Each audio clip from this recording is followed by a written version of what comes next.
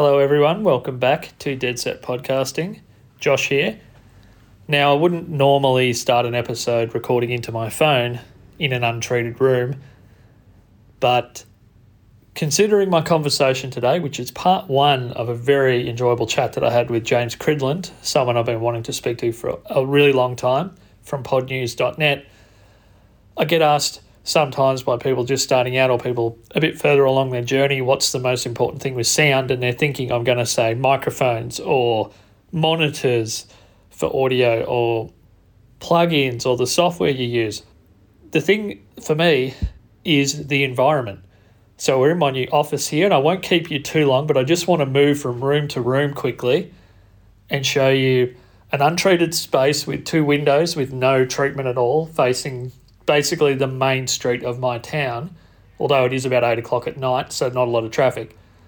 What an untreated room looks like. So this is basically my office where I'll be doing some editing stuff and just a private place for me to do work on the computer. And what it sounds like when I move into a space that I've been working on to treat. So we've just gone through the door, and I will close the door to the other room to cut out the street noise if there is any. So I'm just moving behind a curtain here. So this is my new studio space.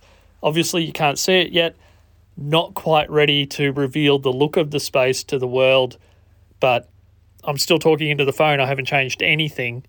This is treated exactly the same in my post-production, and I'm speaking at the same volume. And I'll even talk a little bit louder. And I mean, the space is really, really dead. Not to the point where it's uncomfortable when you walk in. I've been in recording studios in my music life where the control rooms were so dead it felt like the air got sucked out of your body when you walk in there.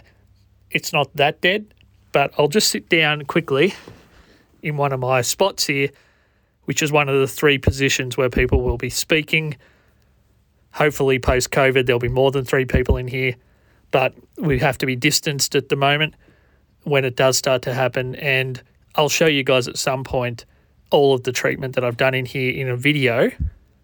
If you're wondering about how to get good sound, to me the most important thing is the environment.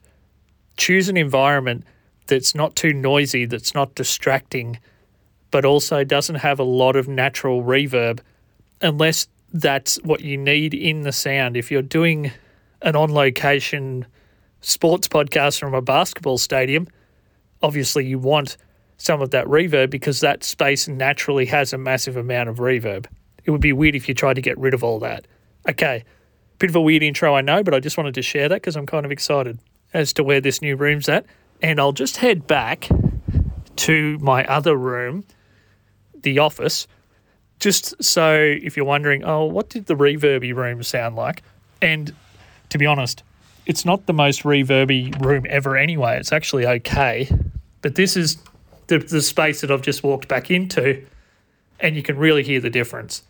I don't know what else to say. It's all about the environment, really, people. It's more important than the microphone, although the mic can help a lot if you're in a disagreeable environment.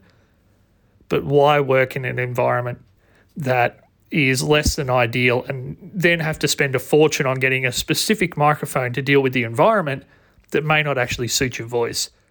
So we'll jump in with James Cridland now. I had the best chat with this guy. It was great.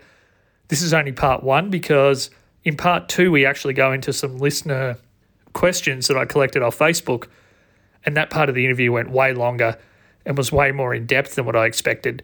So I want to have that as a separate episode so those people don't have to, listen through half an hour of conversation to hear the answers to their questions. And we went on some serious rabbit holes in part two, which were pretty cool. So today is very Australasian-centric. We talk about Triple J, we talk about Brisbane, we talk about the Australian radio market, we talk about the strength of our youth broadcasters here and in the UK. We talk about how hard you have to work as a podcaster because radio is actually really, really good in this part of the world. And it's also the same in the UK and parts of Europe. You have to work really hard to pull people away from stuff they're used to listening to already.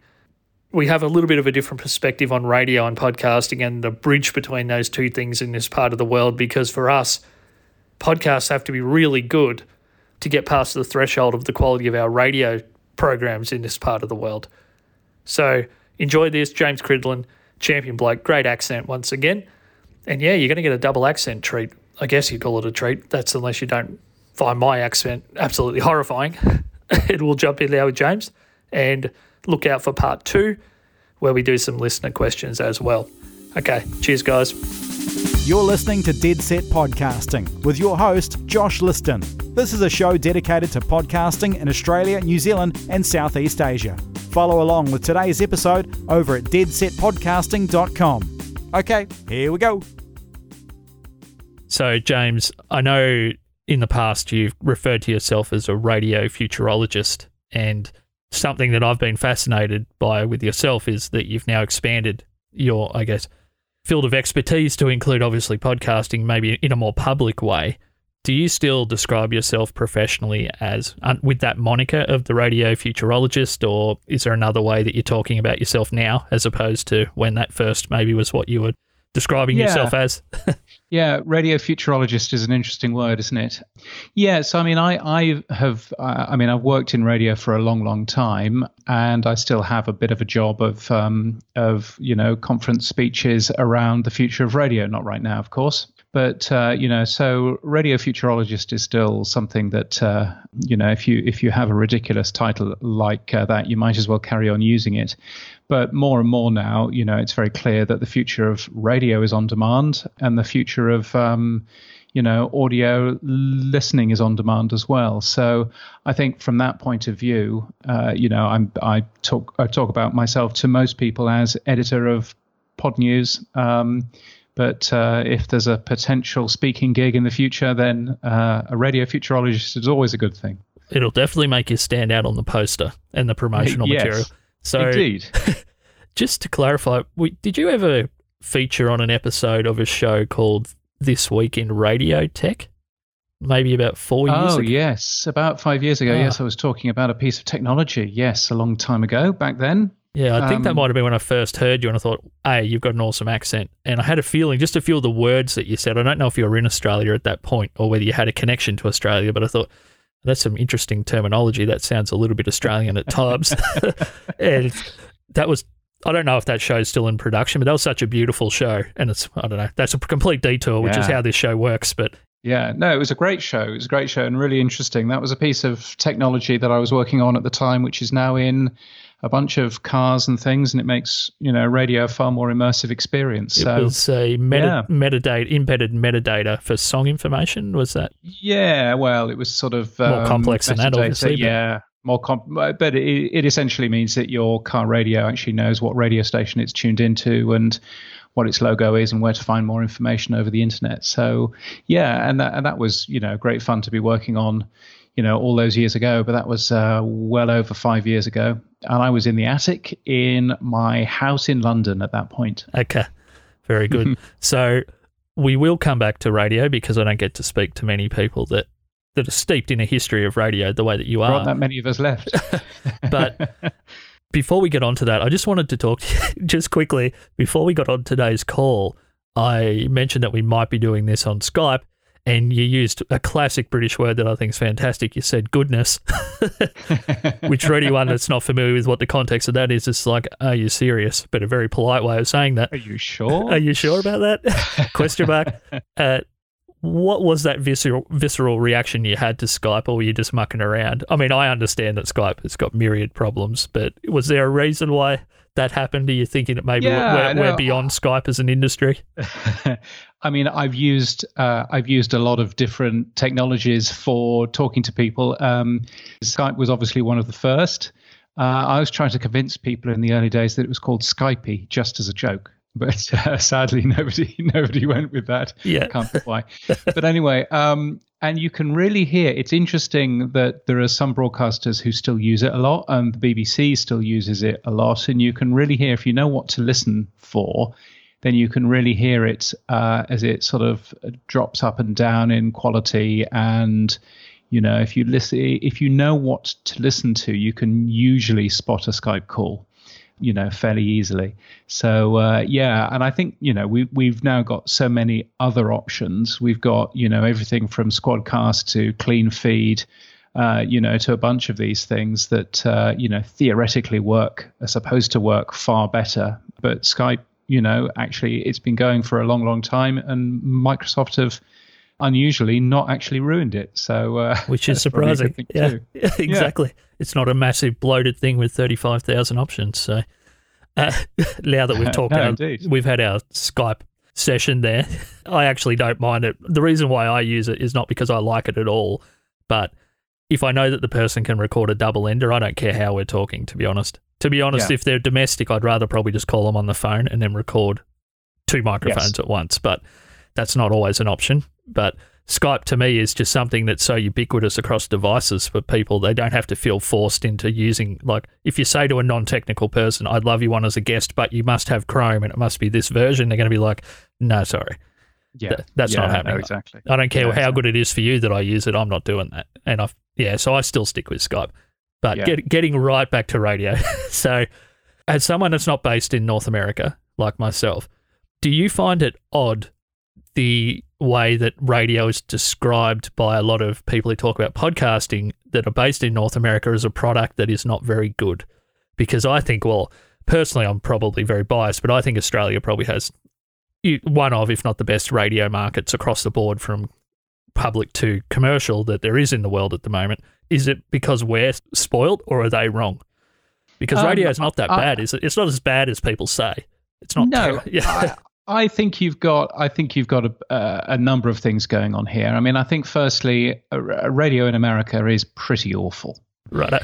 And, if you listen to, I mean, I hired a car when I was last in Las Vegas. I hired a car and had a couple of days off, and that was lovely. And I drove the car around and listened to American radio, and I thought this will be really nice. It'll be a nice experience. And it was all either automated or piped in from miles away, or, it was just a boring experience. And part of that is to do with the research that they have, which stops you from doing anything interesting and anything that isn't beige and boring. But also part of that is just because of the way that it works. Las Vegas, there are easily 40, 45, 50 different radio stations. Well, here in Brisbane, probably about 12.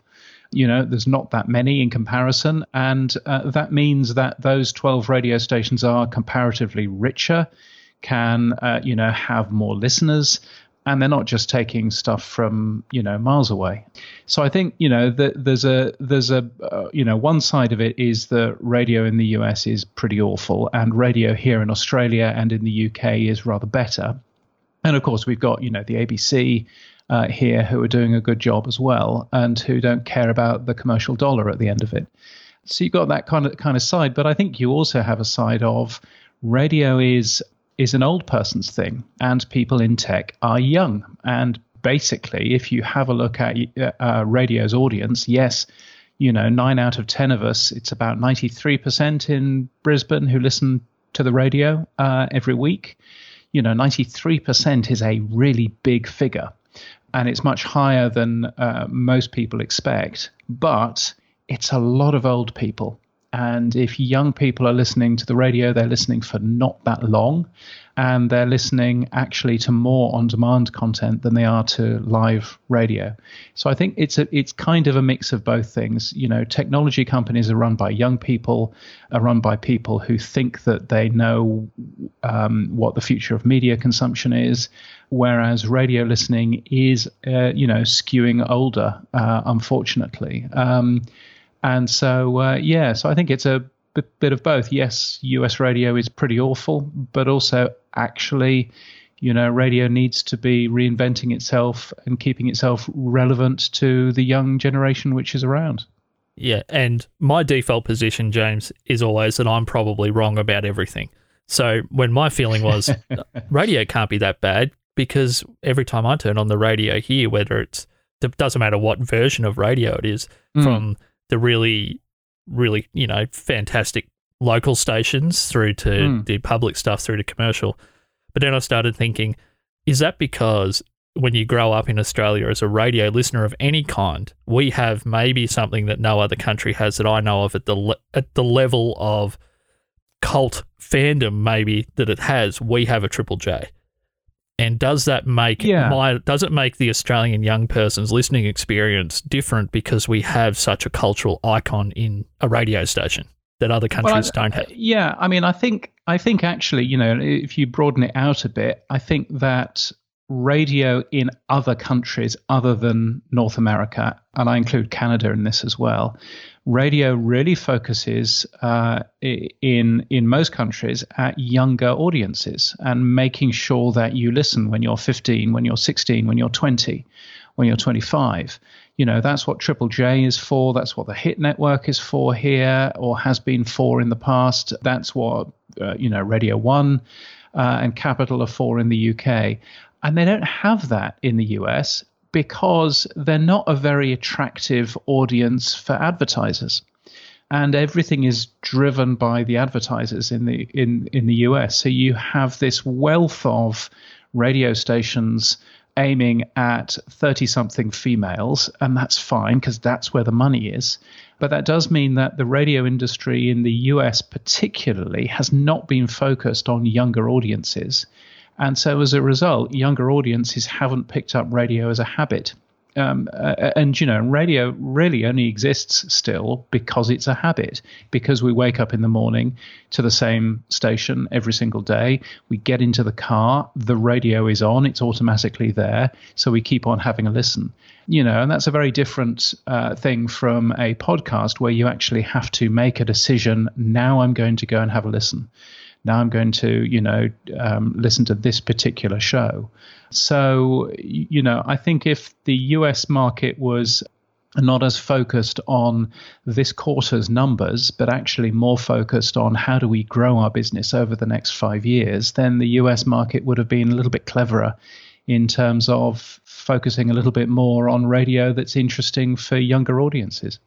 I mean, obviously I'm no expert, so I'm deferring to you and your expertise, but that makes perfect sense to me and is entirely logical. So when the core driver of what the industry is based on is nothing remotely about creativity first and quality first, it's about dollars first, then there's going to be a flow-on effect. Yeah, and you've got, the ABC and the BBC both, because they don't have to worry about commercial revenue and they don't actually have to worry about the figures either. What it does also mean is that their quality is really high. And you listen to some of the stuff that comes out of the ABC, some of the stuff that comes out of the BBC, and that's really good. That doesn't also have 10 minutes of ads an hour. Yeah. And so, if you're a commercial station, you have to work really hard because you've got a really good competitor without any of the ads, without any of the, advertising for tiles that you have to cope with. And so therefore, what a great thing. Yeah. And so I think it does sort of, keep our quality high and keep the industry healthy. Just as a complete aside, my favourite commercial radio person, probably one of my favourite, I guess, personalities in Australia, full stop, Marty Sheargold, left Kate, Tim and Marty the other day on the Nova Network. Yes, he did. And he did again. He's a monster on the radio. Not only is he probably, in my opinion, the funniest person I've ever heard on the radio, he's very dark, which suits my personality. I have not listened once to anything, one thing on their radio station since finding out he was leaving. So it's because there's so many competitors here. I can just go over to Triple J because I'm 37, but I guess because I'm still playing music and writing music, that music, Triple J still appeals to me a little bit more maybe than someone my age normally would. Or I just, go looking for another kind of station. And you see, it's interesting for me because so I listen to a fair amount of Double J, which is the older version of Triple J. This is a very niche conversation, isn't it? It is. But anyway, well, this is mostly. Hopefully, this show appeals to people in Australasia. So yeah, indeed. And of course, I'm listening to Double J a fair bit. I'm listening to 4KQ, which is an oldies station up here, a fair bit as well. And I don't recognize every third song. And I was there going, why is it that every third song almost it seems to play a song that I've never heard, and then I suddenly realised that that's because radio in this country has to play about a third of Australian music, and it's Australian music that never made it outside of Australia, and so therefore I grew up in the UK. worked on radio stations in the UK. And so all of this music is new to me. Even Double J, which is supposedly playing an awful lot of old stuff, is still brand new to me. Yeah. So it's a really weird, it's very strange moving 10,000 miles and not having that cultural background, not understanding this song and understanding about the Whitlams and the Go-Betweens and everything else, and you just literally not having that as part of your cultural reference. It's been quite interesting to deal with. And of course the ABC's majestic fanfare, which the first time I heard it, I was thinking, what is this thing? Just before the news, what is this thing? Yeah. And now of course it sounds perfectly normal. So yeah. Just to round up the radio conversation, just for anyone who is listening that's outside of Australia and New Zealand and places that may be familiar with a Triple J, for example, Triple J is a station where this is probably going back a long time for people in North America to know what this is kind of like, but this is something that people play at their weddings. Like, it's not something it's something people get tattooed on their bodies. It's reasons why relationships break up. If one of the couple's not a Triple J listener, people get dumped for it. Like, it's a massive deal. Yeah. And I remember getting Ollie, the station director, to come and speak at a radio conference that I ran in the UK, because I wanted him to talk about the Triple J Hottest 100, which happens every year at the end of January. Yeah. Because that is a massive, massive thing. And it's easily the biggest streaming radio event in the world. There is no bigger. Yeah. And and I remember sort of saying, come and speak at our conference. We won't pay you. Just come and speak. Yeah. And amazingly he did. And just incredible. So it's a big thing. Okay, so if we're as podcasters, maybe, like, I have a local show, James. One of the shows I do is a local interview show. How good does my show have to be when radio is already so good in our country? Like, I'm competing, and I'm actually one of these people that thinks that when people say there's no competition in podcasting, that might be a little bit of an immature statement. I think there definitely is, because people only have a finite amount of listening time they can dedicate to audio in total. Yeah. And you want to be part of that time if you can be. So maybe I'm wrong there as well, but no, I think that's absolutely right. And I think so firstly, we do have a finite amount of time to have a listen to stuff. Podcasting typically is listened to alone. So when you look at the amount of alone time that we have, most of us have actually seen that shrink over the last 3 or 4 months because of the lack of commuting time and the lack of all of that kind of stuff. So there's a real it's really hard for, podcast number 5 to come along and say, I know you're already listening to another 4 shows, but can you squeeze mine in? It's got to be a really good show. Yeah. So, I completely get that. And I think, what we can do that radio can't is obviously on demand. So we actually fit in with people's lives in a much better way than radio does. But I think also in another way, it means that we don't have to follow the radio station guidelines. We don't have a gatekeeper who's there telling us that we can do certain things and we can't do other things. If you're on the ABC, if you're on Triple J, for example, you cannot talk about going to Woolworths to do a weekly shop. You can't do that. You have to talk about the supermarket.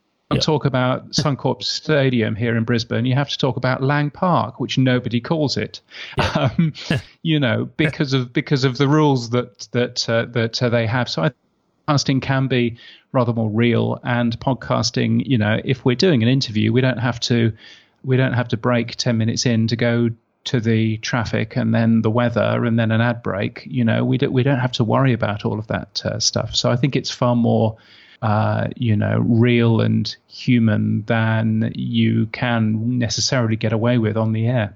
That's all great stuff. And I think when I think about my own listening habits, and you brought up that maybe for a lot of people their alone time has shrunk, I'm thinking I've been thinking about going back to using Castro Plus instead of Overcast because it's got a smoother motion for changing the order of which the podcasts are in my player.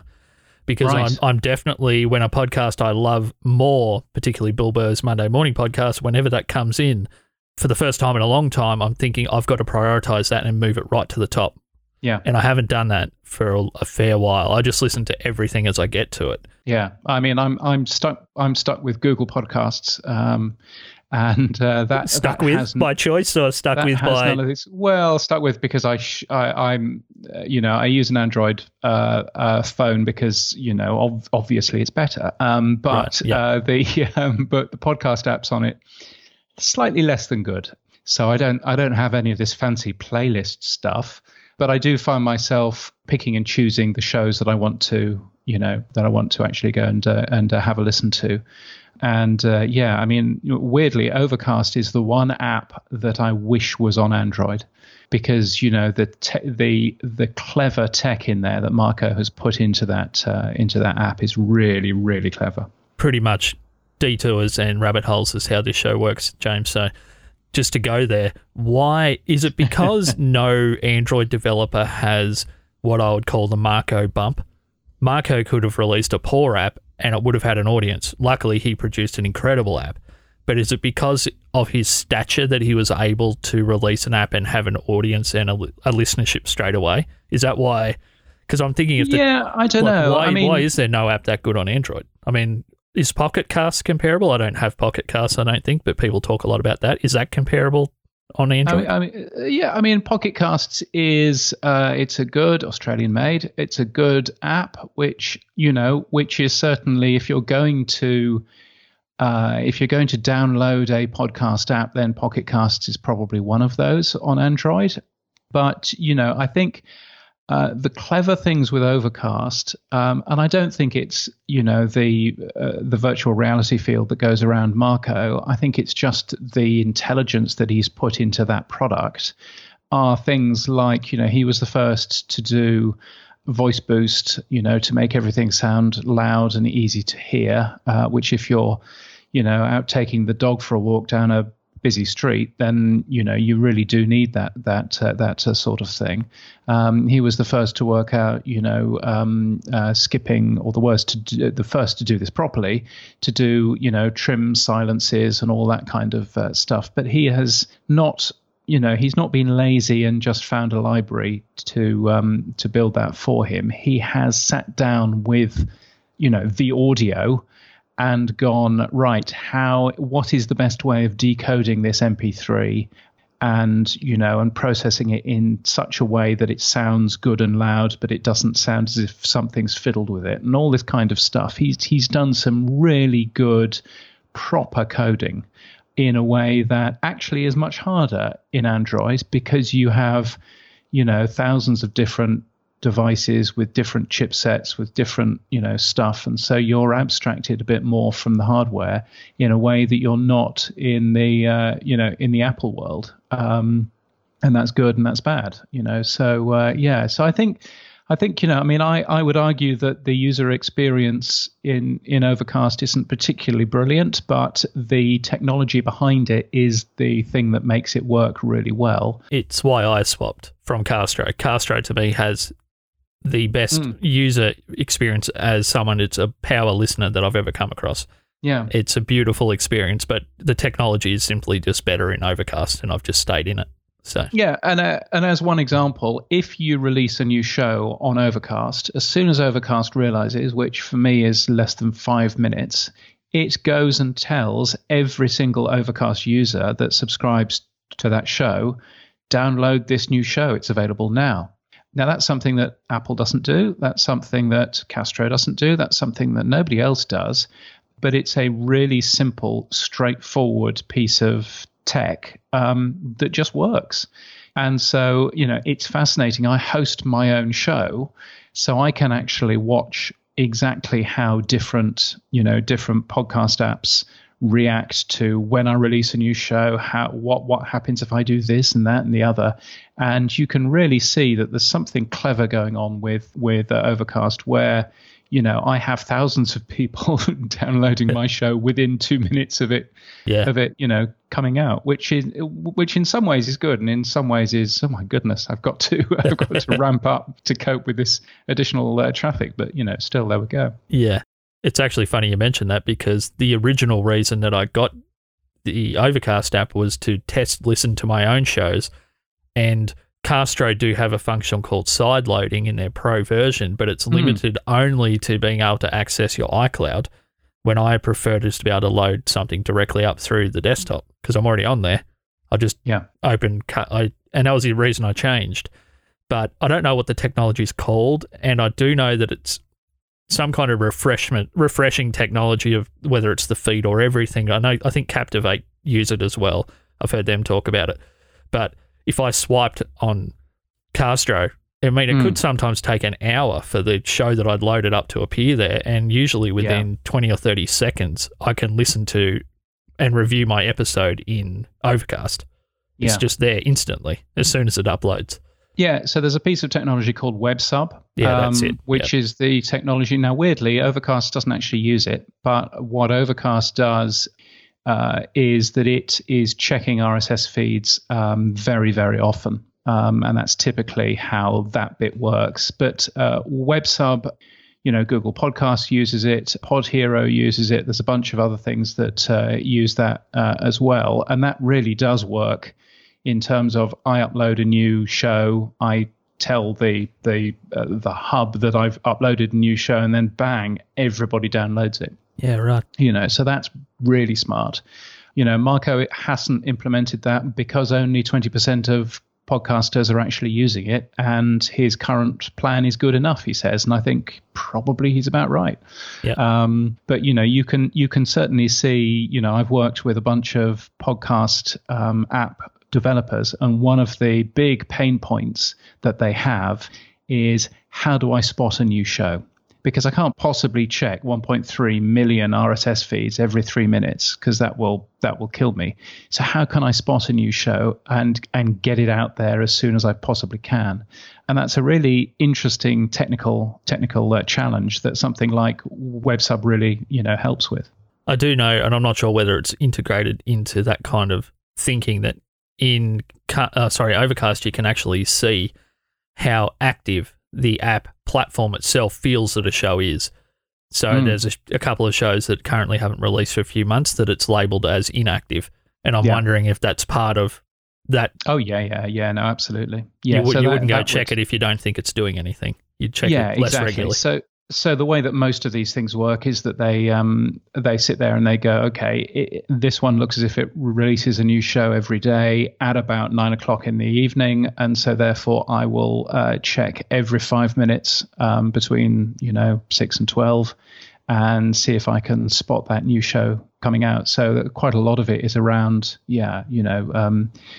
having a look back at what a particular show has done, and then working out when that next show should be, coming out. And if so if they were to release a new episode of Serial, then there hasn't been any episodes of Serial for a year and a half. So that might take a day or so to appear, because nobody will really be checking that feed an awful lot in comparison to, an episode of The Daily, for example. So, Beyond the tech talk, I guess, just for everyone listening, James, why this is important to me is that if I'm either producing a show, which most of the people listening to this are producers, not just podcast listeners only, I can promote the show and know that for the majority of people, they're not going to be frustrated when they go to their app that the show that I've just said is available is not available. Yeah. Yeah, as a listener, that's annoying when that happens, because it used to happen a lot for shows that were on FeedBurner. People would have automatic stuff set up from their WordPress blog that would go out automatically to Twitter saying new episodes live, but it wouldn't be. Of course, it's not. Yeah, yeah. I mean, and it still takes some time for shows to appear in Apple Podcasts, because Apple Podcasts works in a very different way. So you're always going to have a bit of that issue. But it's one of the things that fascinates me around different podcast apps that do things in very different ways. And Apple Podcasts itself is actually very old-fashioned in some of the ways that it works, and incredibly poor for privacy as well. Okay. You know, Apple sits there and prides itself on how private it is and how, you know, it doesn't give its user data to anybody except, of course, if you're a podcast host. Because I can look at the people who are using Apple Podcasts. I can see every single time their phone is checking my RSS feed, which is, you know, multiple times a day. And, you know, if I was so minded, I could go and have a look at these people and work out, oh, so-and-so's left their house now. I don't know their name, but, you know, I certainly know that particular person has left their house in this suburb of Melbourne and is now on the, you know, and is now, you know, somewhere else. And it looks as if they're heading into Melbourne because by the looks of things, the last 3 pings that they've made, you know, for me, they're getting closer to the CBD. You know, you can do all of that kind of really invasive stuff because of the way that Apple Podcasts works. And virtually no other podcast app works in that way. But, you know, but it's Apple, and so therefore we must not be rude about Apple because, you know, bad things happen. Well, I only use Apple and I'm not exactly in love with it. So, yeah, I've got no emotional attachment. Yeah. So I mean, it might be a joke in bad taste given what's happening in Australia today, but I'm pretty sure if you were mapping me, for instance, James, you'd see that I'm building a studio outside the house. It's not done yet, but you'd see a lot of trips to Bunnings, and that's about it. So. Indeed. The sausage snags came back over last weekend up here. So yeah, that's good. I saw that in Queensland and Western Australia. So yes, that's another Australian institution. The sausages are coming back. You're good.